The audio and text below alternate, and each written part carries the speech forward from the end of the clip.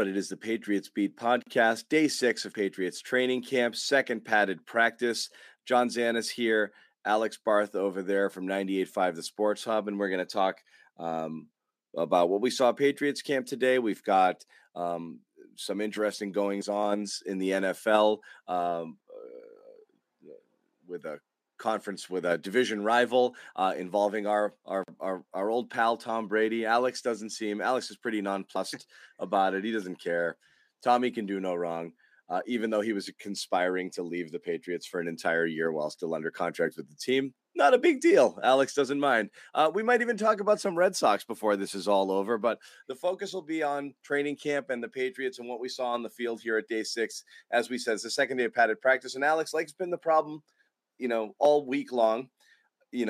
We can frame this one of two ways. We can either say bad things about the offense or nice things about the defense. It depends how you want to frame the conversation. But, I do feel that now that the offense is stacking bad days together, one after the other, you're starting to, it's not a panic meter necessarily, but it's kind of like okay, sure, would sure love to see these guys have a good day.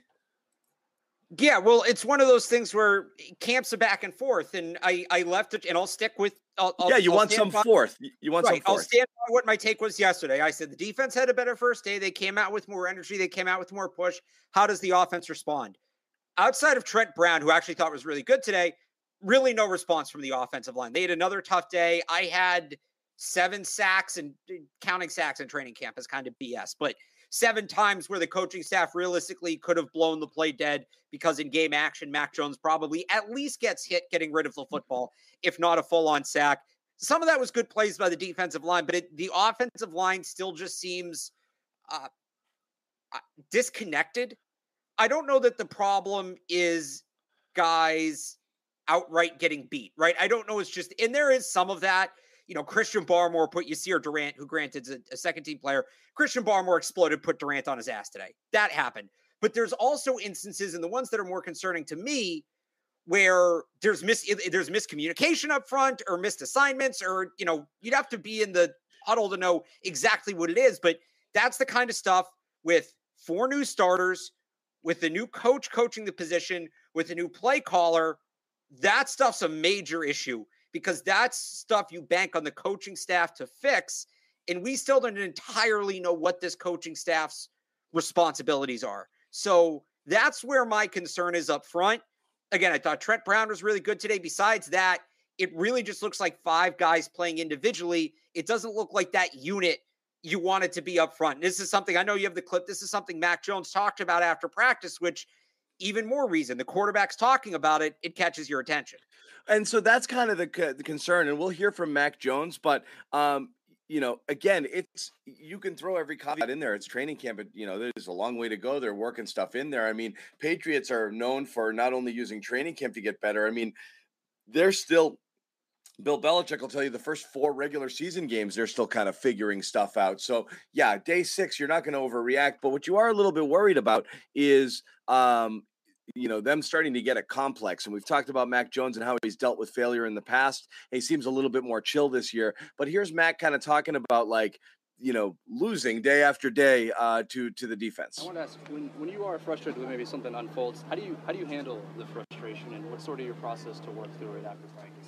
Yeah, I think that's why we practice, and I care a lot about football, and we all do, and it's very competitive. And when we lose the day, to me, that's like a shot in the heart, It's like we lost the game. So there's a lot more than that, because it's practice. You want to learn, but at the end of the day, we're out here competing, and the goal is to, have more good plays than the other team. And in that case, that's the defense right now. And I feel like we can compete even more and even better, but a lot of it's just execution and the X's and O's and figuring out how to communicate with each other. So better days ahead, but we're in the start of this thing and we got to get it going, but we just take it day by day. Better days ahead, Alex. You heard the man. Yeah, well, I mean, you hope so. And look, they are trying to install a new offensive system. And like I said before, you have 4 new starters on the offensive line. There's still time to fix what ails them. To me, it's not a raw talent issue. I know some people want to make it a raw talent issue. Hey, they're just not good enough, right? I wouldn't go that far to that extent. I think there's some guys they can move around, but like Max said, I mean, they got to get everybody on the same page.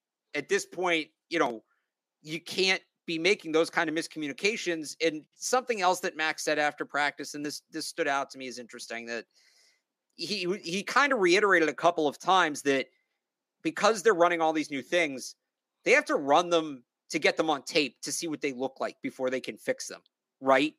Like you can't make it better until you do it for the first time and see how to improve it. So they may still be in that period, but I feel like you got to be at mostly past that once you get to joint practices and into the preseason.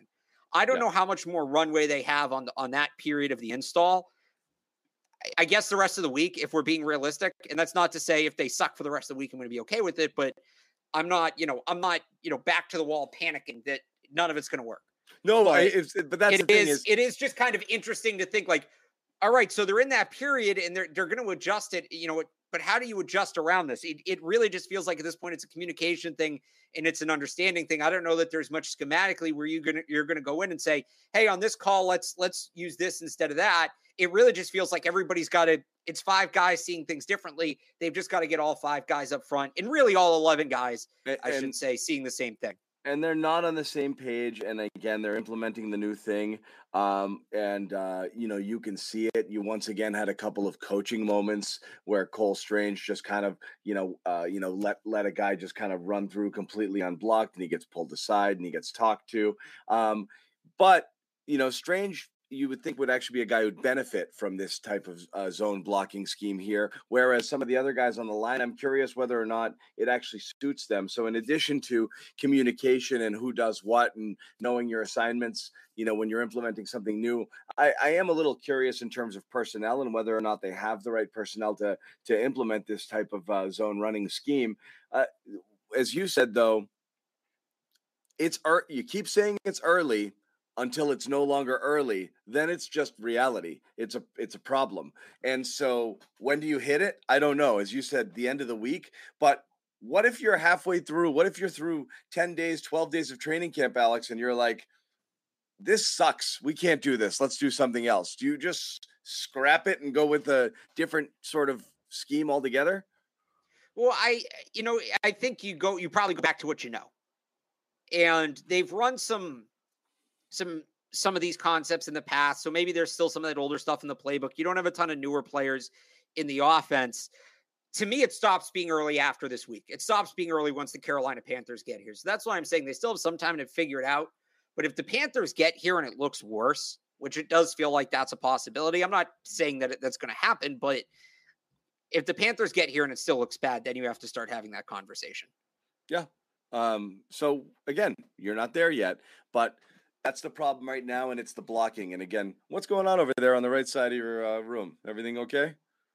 What? Yeah, sorry. I'm on I'm on trade deadline duty as well too. So I'm just trying to juggle a couple things. Okay, fair enough. Yeah.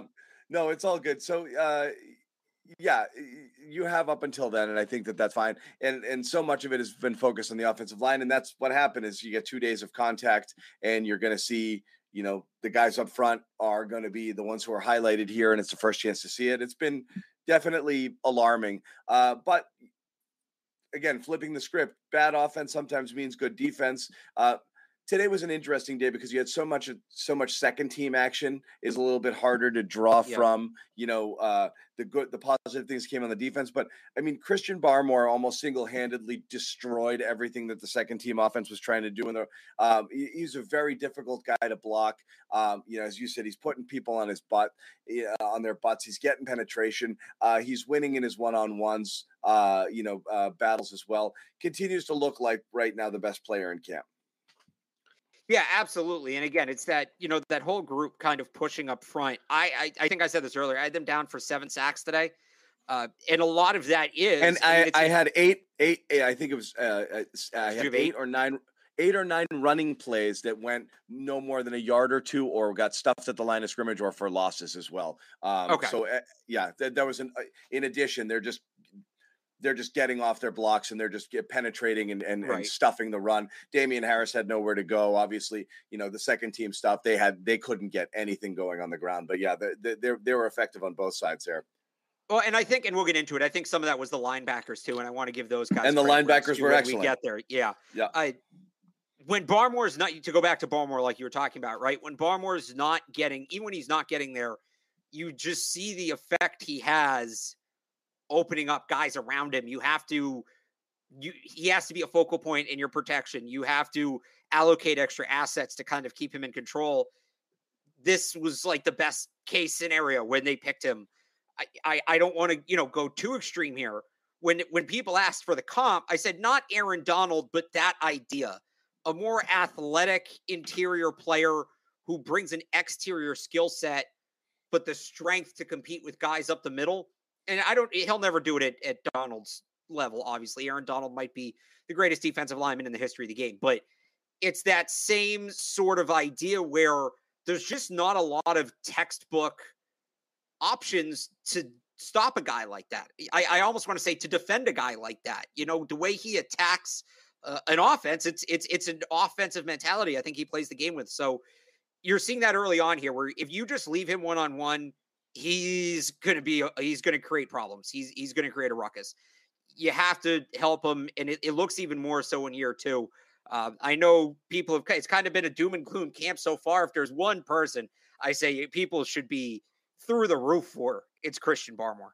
Yeah, there's no question. He's definitely the guy who's turned the most heads. Everything else you want to look at, and again, you're looking for positive things. I think Devontae Parker is obviously the other one who continues to, be solid most days. And again, first team offense, you didn't see a lot of, but again, Devontae Parker, even in his one-on-ones, matched up with Malcolm Butler today.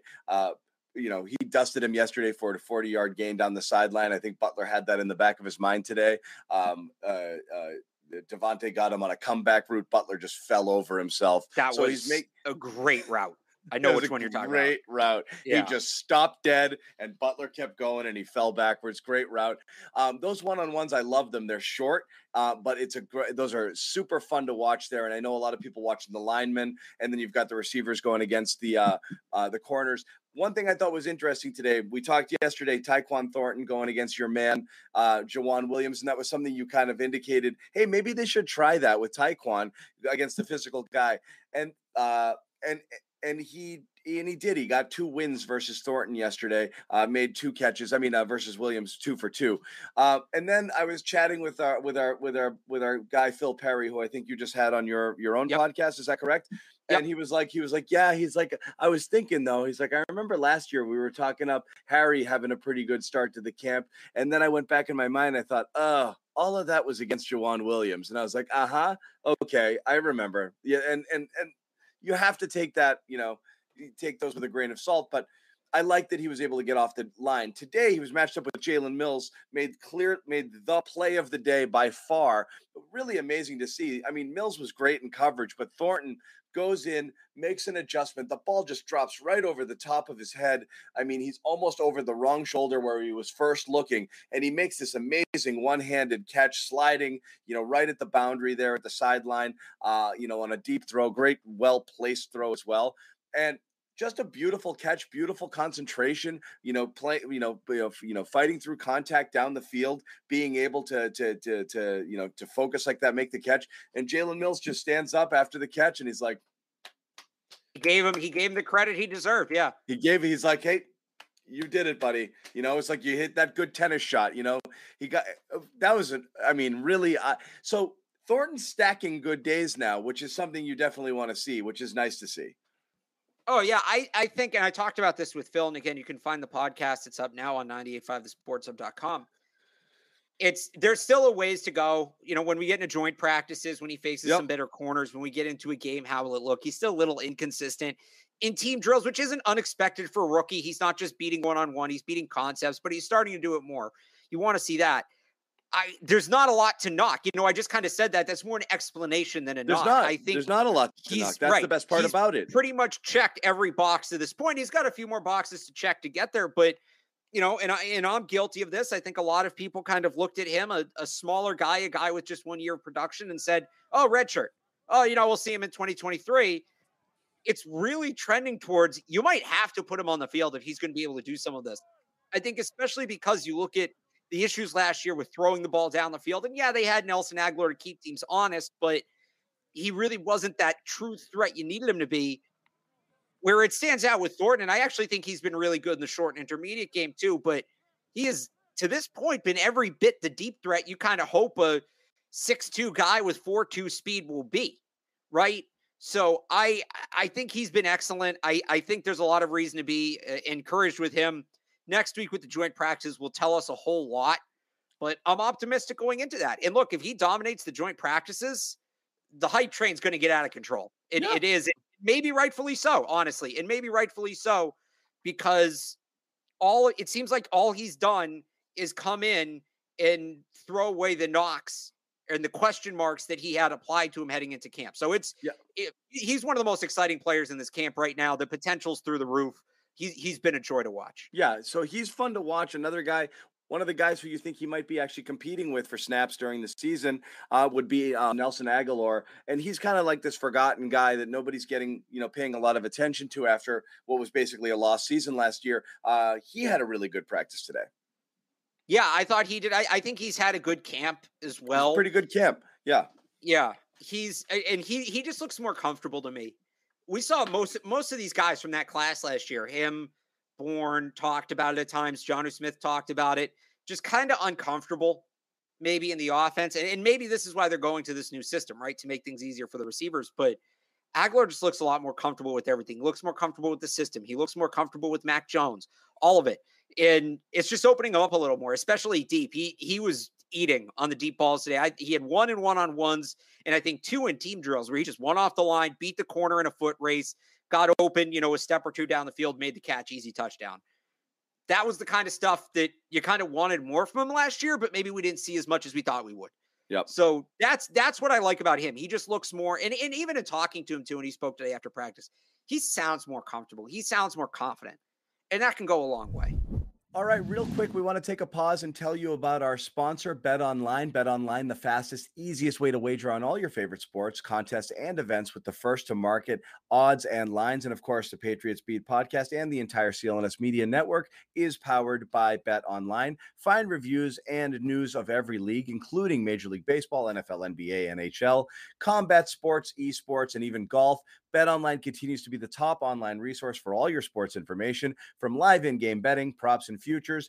They have it all. So head to BetOnline today or use your mobile device to join today and make your first sports bet. Use our code CLNS50 to receive 50% welcome bonus on your first deposit. Once again, the code is CLNS50. Receive 50% welcome bonus on your first deposit. BetOnline, where the game starts. Other guys, let's circle back because we didn't get a chance to. The linebackers here, you want to go a little bit deeper, but, it is interesting where position groupings that you come in kind of a little bit worried about have been ones that you're actually feeling better about. Yeah. It's true. As the preseason has progressed, the defensive backs, again, we've thought have been really solid. And the linebackers have showed well to do. And again, I don't know how much of that has to do with whatever miscommunications going on or the really slow start for the offense. But today was a good day for the linebackers. Today was a really good day for the linebackers. I thought collectively they were the best group on the field. Juwan Bentley made a couple of nice plays. Raekwon McMillan made a couple of nice plays. Jelani Tavai got involved, which is interesting after Bill Belichick's comments about him last night on Sirius XM radio, with Bill saying that, they think he's going to be a big part of what they do on all 4 downs. But the star of the day, to me, the best player on the field, regardless, was Mack Wilson. I had him with a plus play in coverage. He made a diving play to knock down a pass to a running back on an angle route out of the backfield. I had him down for a sack, so a play on the pass rush. And I had him down for a thunderous run stop against J.J. Taylor. He did a little bit of everything. I think he's been doing that. It's come out more the last 2 days just because they're in pads. You can see him more, right? But if he can be that kind of guy, right? This is what he did today, and it's 1 day of practice, and it's not to say he'll be that guy, but what he did today is kind of the guy we were all thinking about. Well, the Patriots were getting their door kicked in by the Bills. Where's the linebacker that can go sideline to sideline, can run with the running back, can run with the tight end, can run with the faster quarterback, but can still insert himself into the game physically? Well, that's, Mac Wilson and Raekwon McMillan were kind of billed as those guys coming in, and they've delivered. I think Wilson emphatically today, but McMillan's had his moments as well. He's maybe a little bigger, a little less athletic, but he's still not that old school Juwan Bentley, Dante Hightower type linebacker. I think those guys, if those guys can be factors, it changes the way they can operate defensively because it allows you to maybe be a little bigger up front. It allows you to eat more space at the point of attack while not giving up that foot speed at the second level. And that is what they're going to need to do in order to compete in this division, plain and simple. It's what they're going to need. So to see those guys playing as well as they have, and again, I think Mac Wilson was excellent today, Raekwon as well. I know, and people are going to ask too, what about Cameron McGrone? He was kind of the third guy in that group. We haven't seen a ton of him to this point. No, not much at all. It's weird, right? And I don't want to say he's played bad.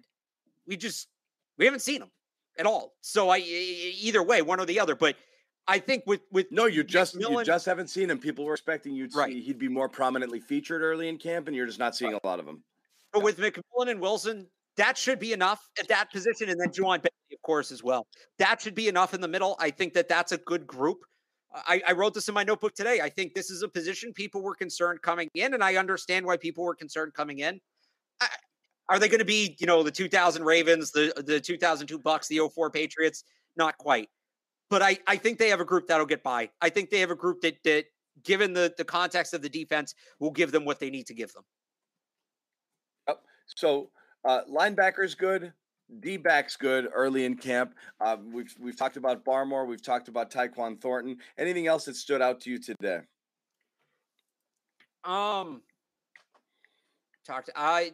Just the continuing cornerback battle. I thought Terrence Mitchell came back today. He had a nice pass breakup working against Nelson Aguilar early in practice. Malcolm Butler didn't quite follow up what he did yesterday. It's not to say it was terrible, but he got beat. He's inconsistent right now. He's inconsistent. And I think that's kind of what we expected, right? Terrence Mitchell's the safe option. He maybe doesn't have the ceiling of a guy like Malcolm Butler, a guy like Jack Jones, but you kind of know what you're getting with him. That's sort of what we've seen. You're waiting for one of these guys, whether it's Butler or Jones, to go on sort of a run and say, well, can this guy be consistent? Hey, he's stringing practices together. We haven't gotten that to this point. So it's interesting to see it go back and forth. It's funny because we're talking about the offense is struggling and the defense is great. But then here we are 5 minutes later, and hey, the wide receivers have actually been really good. And the corners, we still don't know.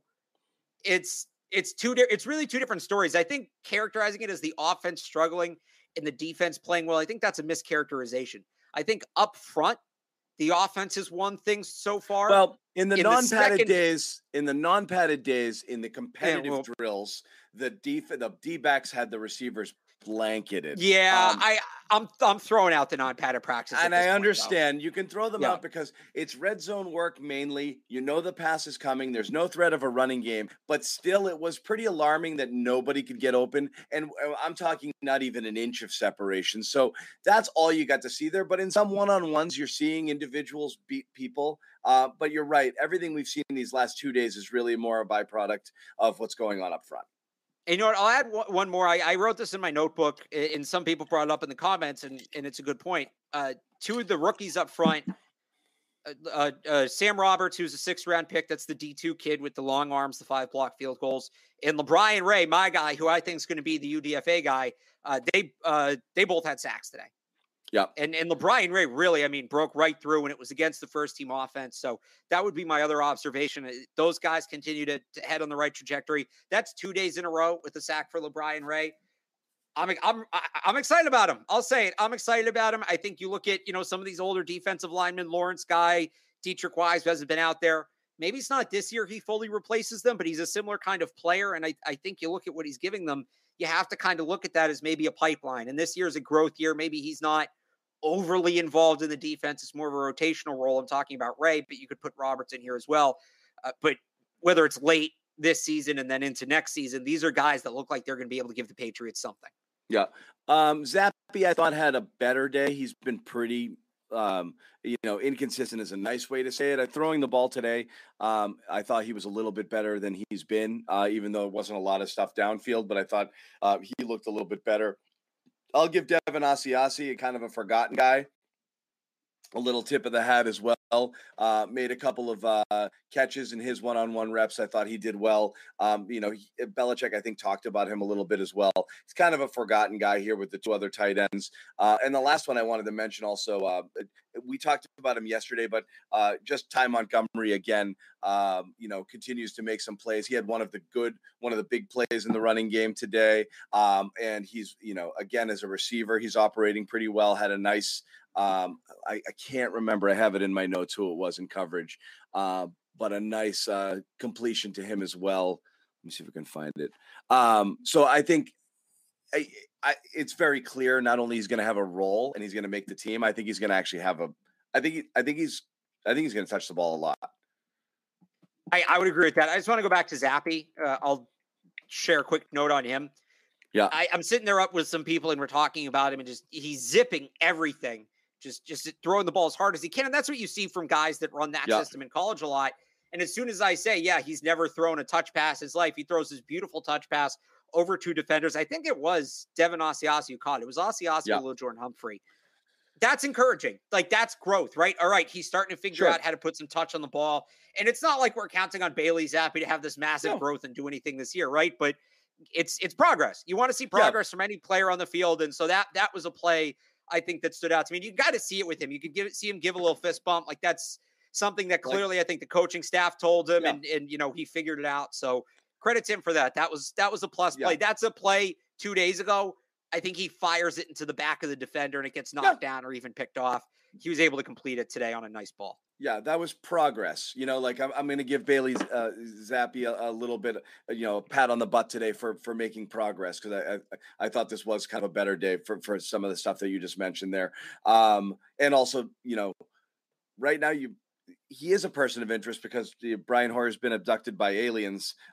So we have no idea right now. Bailey Zappe is, your backup quarterback of this team. And, there's a chance here for him to, make the most of his opportunity and get some reps. And they got a lot of reps today. That's mainly the camp stuff. We're going to talk about a couple more things before we wrap the pod. And one of them involves the Patriots, and it's the Miami Dolphins got whacked today. This is the Brian Flores lawsuit, and it one of the main things in this lawsuit was about being offered $100,000 to intentionally lose games, which the NFL completely dismissed as just the way that the owner jokes, Stephen Ross jokes, whatever. That's a farcical portion of this story, but the real part of the story is they got whacked $1.5 million, docked 2 draft picks for heavy-duty tampering involving our pal Tom Brady, making multiple attempts, and Sean Payton as well, impermissible communications with Brady in going back to the offseason, heading into his last year as a New England Patriot. And we know how it ended with the Pats. They restructured his deal, basically clearing the way for that to be his final year with the team. So he was a dead man walking in his last season in New England, and a lot of people knew it. It's not a huge surprise. This still is a little bit slimy and grimy and makes me feel a little it doesn't make me feel great. Should we be mad about this, Alex? I'll ask you that question. Should you be a little tweaked? Should you be a little peeved at Tom Brady just for this? We knew it ended badly. Both sides. It doesn't matter where the blame rests. If it was all Bill being stubborn, and most people I think are in Team Brady in terms of which parent they're picking in that divorce. But this is still pretty. I don't love this. Yeah, I'll go with the cliche parent. I'm not mad. I'm disappointed, right? Yeah. It's like, you're Tom Brady. How do you not think this is going to get out eventually? It's not great. It does vindicate, I think, Bill Belichick a little bit in that, maybe the relationship could have been better getting to that point, but Bill didn't exactly maybe force him out the door with his options, but it doesn't sound like this was a situation where there was a contract on the table. Brady was coming back. We were texting before the show, and I kind of told you I don't have a take on this, and I think you were a little surprised. I guess my take on this is, and I don't know, maybe some people agree with me on this, maybe some people don't. the reason I can't really bring myself to care, like, yeah, I'm bummed. I love Tom Brady as a kid. It sucks he went behind the Patriots back. It takes some of the shine off this. He's probably never coming back here now. We're probably not going to get to see him coming back on opening day carrying a trophy on the field, right? That blows. But this isn't football, right? It's its own thing. This is in the celebrity gossip TMZ category. Like, if I wanted to care about this stuff, I'd watch the Kardashians, or I'd watch one of those. It's not quite I'd that. watch one of those stupid reality shows like gossip. Below Deck that Evan watches. It is. It's what did the one celebrity say to the other celebrity behind closed doors. It's not football, right? We're not talking about X's and O's or anything like that. Maybe it's team building. Tampering is football. Tampering is sports. Whether you want to or not, what you can have two stances though. You can say it's part of sports and everybody does it, and I'm not really vexed about it. The funny thing is, I'm not. In fact, I think you kind of should be allowed to tamper. Like, if you work at the Sports Hub, Alex, and I want to go over there and I want to talk to you about an opportunity over at CLNS, I think I have every right to do that, and I think you have every right to listen. I don't think it's the biggest deal in the world to be able to talk to people just because they work somewhere else. It's this thing that you have in sports where it's this taboo. You can't tamper and you can't talk to. Give me a friggin' break. You run into a guy at the party. It would be awesome if you came to play for us. All right, clink. I actually don't care. The fact that Brady was so far gone and out of his mind and done with us here is the bigger issue to me, not that he was checked out and mailed in for an entire season. You know, and even honestly, the season before, which resulted in a Super Bowl amazingly, but like Tom was done here, and that kind of hurts a little. That's all. It does, but for me, it's like, you know, we're doing. We find this out. We're on the field getting ready to wrap up training camp coverage. You know, 2022. What does this do for that, right? Like, it's just the Brady leaving storyline, and maybe it's because I'm a fan. I'll ask you this: what did Kurt Schilling turning into this version of Kurt Schilling do for you and your mind and how you felt about 2004 title? For some people, it was like, God, you know, because there's certain things you didn't like there. So yeah, you can tarnish memories and you can affect legacies by behavior and things that are learned after the fact. So really, the question comes down to: does it hurt? Does it tarnish Brady at all in your mind? Those are yours forever. What makes you a Pats fan? You grew up following this. You love Tom Brady. You want to believe he's infallible. You love the dynasty. That's the reason a million people your age or 5-10 years older or younger are in this business in the first place, because it was Tom. And it's like, you did us dirty, man. Why did you do that? So I'm really asking. I'm not telling you should be mad. Right. I'm just wondering how many people have changed their takes a little bit or changed their opinions here. Well, no, I mean, I definitely think it's going to upset some fans. And that's why, you know, for a guy who's so brand conscious, it surprised me. But for me, I'm just like, and I think there's people that agree with me on this. He left. We get it. He left. It hurt. Every time we have to hear about it, it hurts. I'm on to 2022. Like, I'm looking at this team. That's why to me, it's a gossip thing. It doesn't impact. Like, if we're covering the Dolphins, they lose a pick. That's the football roster building impact of it to me. From a Patriots point of view, and Bill will get asked about it tomorrow, and he'll say no comment, and it'll generate a million headlines, right? It doesn't impact the Patriots on the field in 2022. Maybe it's a fun storyline if they blow the doors off the Dolphins in week 1. Bill wanted some revenge, right? But I don't know. It's annoying. Every time we hear about Tom Brady now, it's annoying. It's making me be annoyed by him. But it's just it's just different ways to rehash the same story.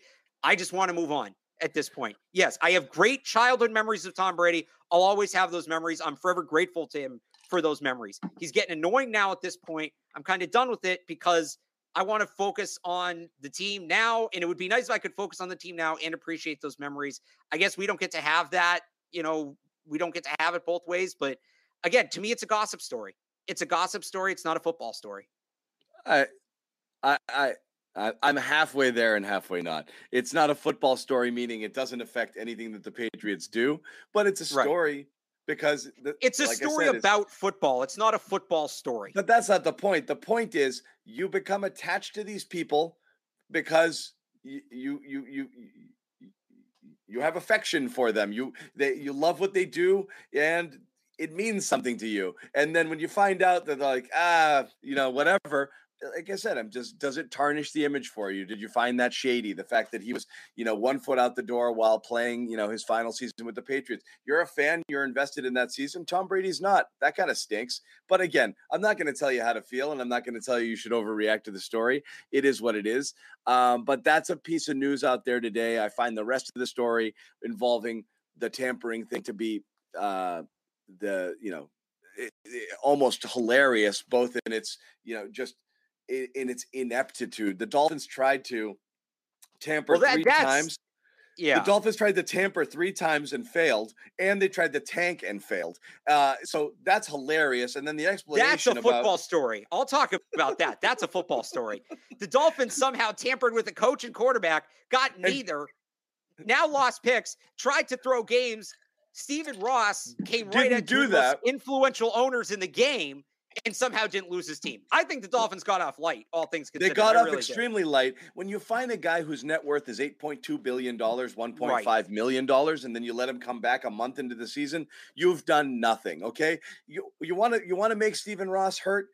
Take away his team or find a way to make him poor. Anything short of that is not really doing anything. So there is no penalty. And yeah, the Dolphins feel it, and it hurts a little bit there. Stephen Ross is no different today than he was yesterday. Nothing has changed there other than he's probably annoyed. That's it. A little bit annoyed. It's a parking ticket for him. The Dolphins go from thinking they're getting Sean. If things don't work out with Tua this year and Mike McDaniel's the bust some people think he'll be, the Dolphins go from thinking they're getting Sean Payton and Tom Brady to a bottom 5 team with a bad coach and no way to get a new quarterback. So I said, I don't get it. I'll end it on this, John. Let me ask you this. I asked this to Matt Dolph today when this news came out. Who deserves to go 0-17 more, the Dolphins or the Browns? And by the way, they play each other this year. Yeah. I don't know when, but they play each other. I think it's actually the week that they're both back. It could be. I thought I saw that today. The Watson Ross week. It's not. I thought I saw somebody mention the Browns. The Browns play the Ravens that week. Oh, okay. It is. Yeah, I don't know, but who deserves to go 0-17 more? There's a question to think about. In both cases, the idea of suspending it's week 10. 10. Sorry, the idea of suspending an owner, I've always thought was comical. It's the same thing when it happened to Ursi. What does that mean? Suspending an owner? He still owns the team. What can't he do? What do owners actually do that they're suspended from? It's friggin' silly. Go watch the game on your yacht. You can't come to the stadium. Go watch the game on your yacht. You can hover above. You can have friggin' Bezos fly you to the friggin' moon and watch it from space. It doesn't matter. Like nothing changes here. It's friggin' silly suspending an owner. That's not the way that you make them, responsible, or hold them accountable for something like this. And that was honestly the bigger thing, because I actually don't care about tampering. I really don't. I do care about game fixing a great deal, and that's the one that they ignored. And then Stephen Ross has the audacity to take shots at Brian Flores for smearing his name. Yeah. Back it up with, what you should back it up with? A defamation suit if you really believe all of that stuff was false. Otherwise, shut the fuck up, I don't want to hear it, okay? You got away with it because it's a good old boys network, and they didn't want to bang you for that, because if they did, they'd have no recourse other than to toss you from the game forever, and they won't do that because they're not going to do it with Snyder, and it is what it is. So they pretended that was him joking, which was super silly, and it is what it is. By popular demand, and by popular, I don't know how popular it is, but it's by demand. And by demand, it might just be by Alex's demand. We've decided to implement something that I know these guys used to do on the old podcast, and that's the Boston Sports Minute. So we're going to talk a little bit about look at that little graphic there, Boston Sports Minute. We're going to talk a little bit about the Red Sox, because Alex, who is pulling double duty right now for the Hub and monitoring the trade deadline here, has some angry words for the Red Sox here for what they've done. Yeah, I mean, you want to talk about the Patriots, maybe some uncertainty on offense. Imagine applying that to the whole organization. There's just no direction. They sell Christian Vasquez, who's very popular. They piss off Xander Bogaerts and Rafael Devers in the process. 2 guys you'd probably like to keep, and you probably want to stay in their good graces. And now they're out here giving up actual prospects for Eric Hosmer, a worse version of Mitch Moreland, who, by the way, is a free agent? Took him a year and a half to suddenly realize, oh, maybe we should have a first baseman by trade on the roster. They go out and they get the guy who gets caught in his car playing with himself to replace one of the most popular players on the roster. They go out and they get the guy who was smacking people around in public over fantasy football. They want to go out and get Dom Smith because they think he can be a 300 hitter, 25 home runs with Gold Glove defense, things he's never done in his life. Chaim Bloom, before this week, I said I was, give Chaim Bloom some time. He's made some good draft picks. I think maybe Ben Cherington got the rug pulled out on him a year too early. I wonder what could have happened. No, I'm done with Bloom. I'm done. Today, the last 24 hours have been an absolute nightmare, an absolute mess. Are they buyers? Are they sellers? They're treading water. They're spinning their tires, whatever you want to call it. Congratulations. You're going to get the 6th seed in the playoffs. You're going to one and done in the playoffs, in the wild card round. I hope you're happy. I hope it was worth selling everything you sold. It's brutal. They're not even operating like a minor league, like a small market team at this point. I know people say, oh, he's trying to be like the Rays. The Rays don't make this Eric Hosmer trade. That's not what they do. What he's doing, best I can tell, he's just finding all these players who were really good in 2020 and acquiring them and weren't good any other year. Dom Smith, Eric Hosmer, 2020, the flukiest year in the history of sports, right? So and he's like, all the guys that were good then, let's go get those guys. So because who knows, maybe we'll have another shortened season and everything will be fine.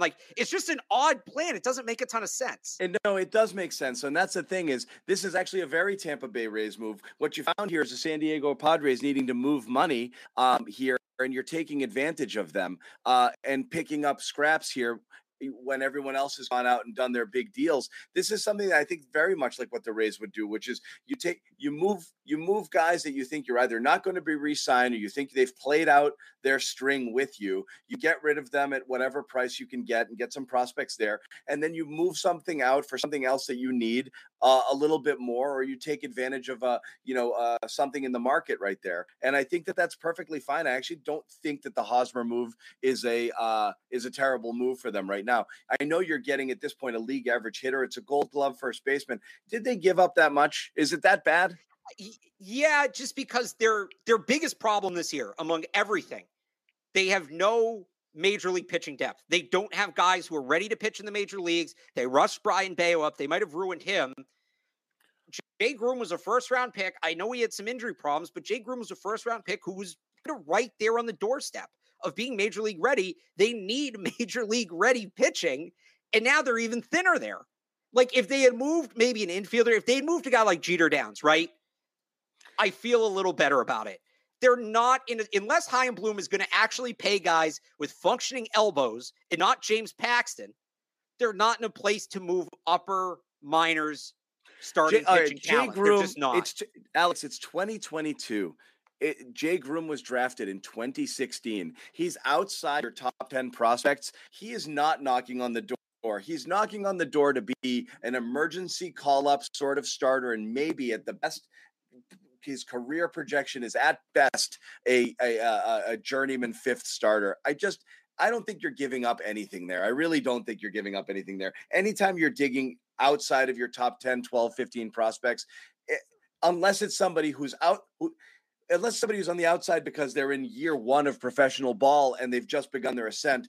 Jay Groom's been with the organization for 6 years. At this point, I think you got and he's had some bad luck. He's had some injuries. I'm not super, super worried about that. What I am annoyed with is, who are you exactly? You can spend some places. That's what ultimately spend some places, save other places. Decide what you're going to be. It's very strange.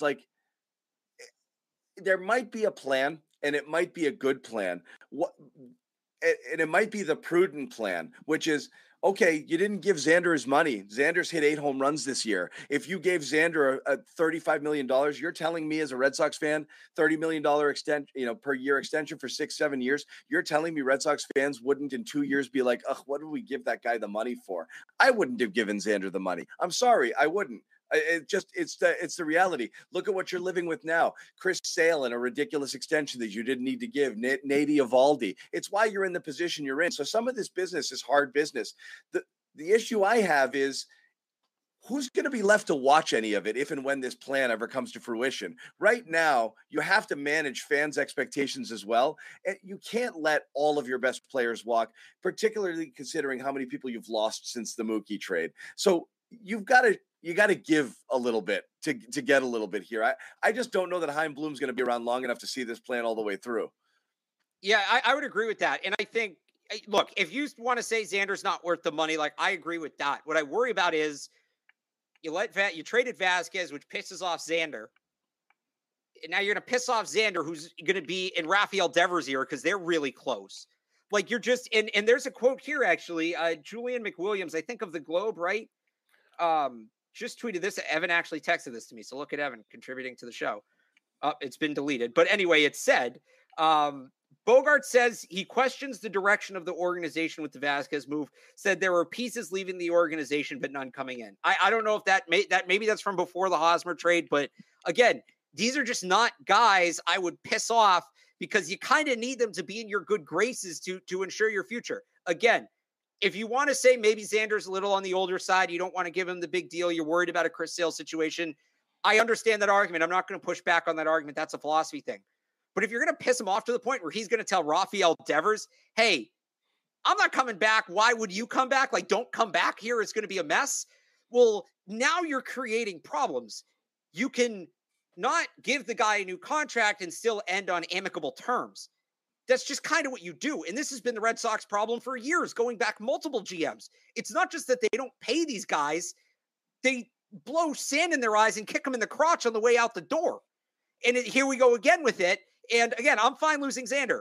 If Bogarts leaves, and if we find out part of the reason he left, here, I'll give you your drama, John.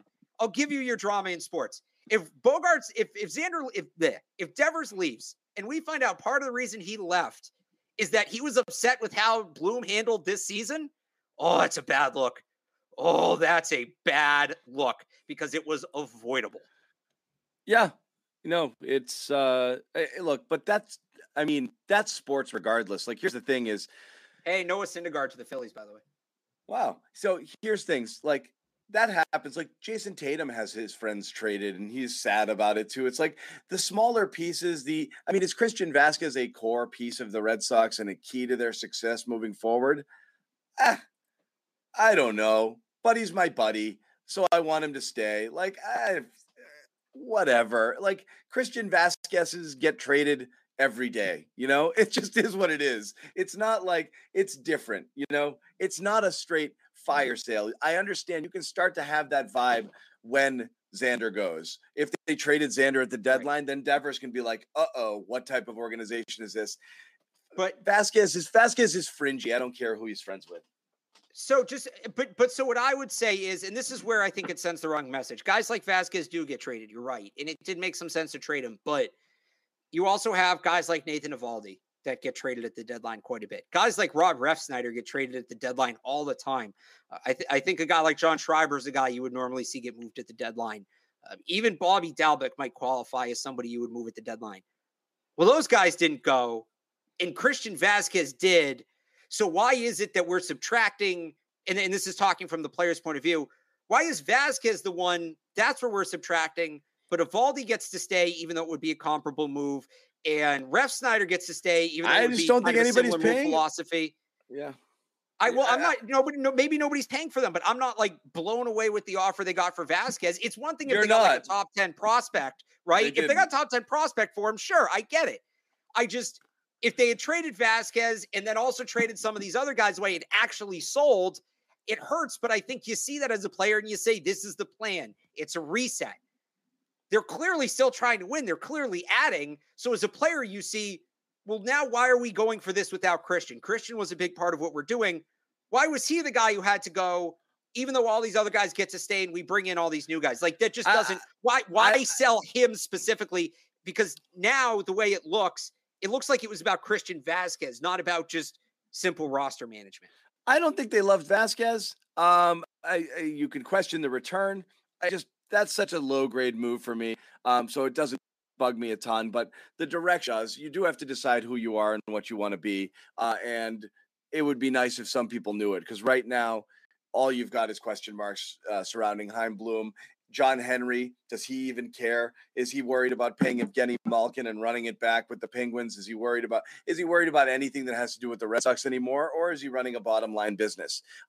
And nobody knows anymore. And I think that's what kind of has fans vexed, is like, wait a second, like, that's not how we used to do stuff. We would just go buy everything and spend our way out of problems. Anytime we do one of these segments, we do when I'd worked at NBC or this or that, who's the closest to a title contention when no team's really knocking on the door? I'd always say the Red Sox, because they work in a non-salary cap league and they could spend their way out of problems. It's not the case anymore. And that's, I find, shocking. Yeah, and I mean, that goes up to ownership and all that, and that's a whole other discussion. But yeah, it is frustrating knowing that what they're doing right now, you may say it's the right moves for the plan, right? It might be the right moves for Chaim Bloom's plan. Like you said, some of this is how a small market team operates. Well, okay, fine. You're executing the plan, but it's a bad plan. It's a bad plan. I've always, my beef has always been with John Henry, because I don't think he knows what he wants either. Because I think it's John I just don't think he cares. But I think over the course of time, it's John Henry's philosophical shifts that have affected huge things that have happened on the field. And that goes back to, I saw some studies that said you don't pay pitchers over 30, so let's lowball John Lester. And John Lester gets pissed and John Lester leaves. Then you suffer for it, and you say, well, crap, let's now pay a pitcher over 30 a ton of money, and you dump a shit ton of money into David Price, and that blows up in your face. When Ben Cherington takes over his first year, he says, we can't hit anymore. We need hitting. Go get the best guys on the market. Well, I don't really love any of the guys. I don't care. Go. So he goes and gets Hanley and Panda. That was bad too.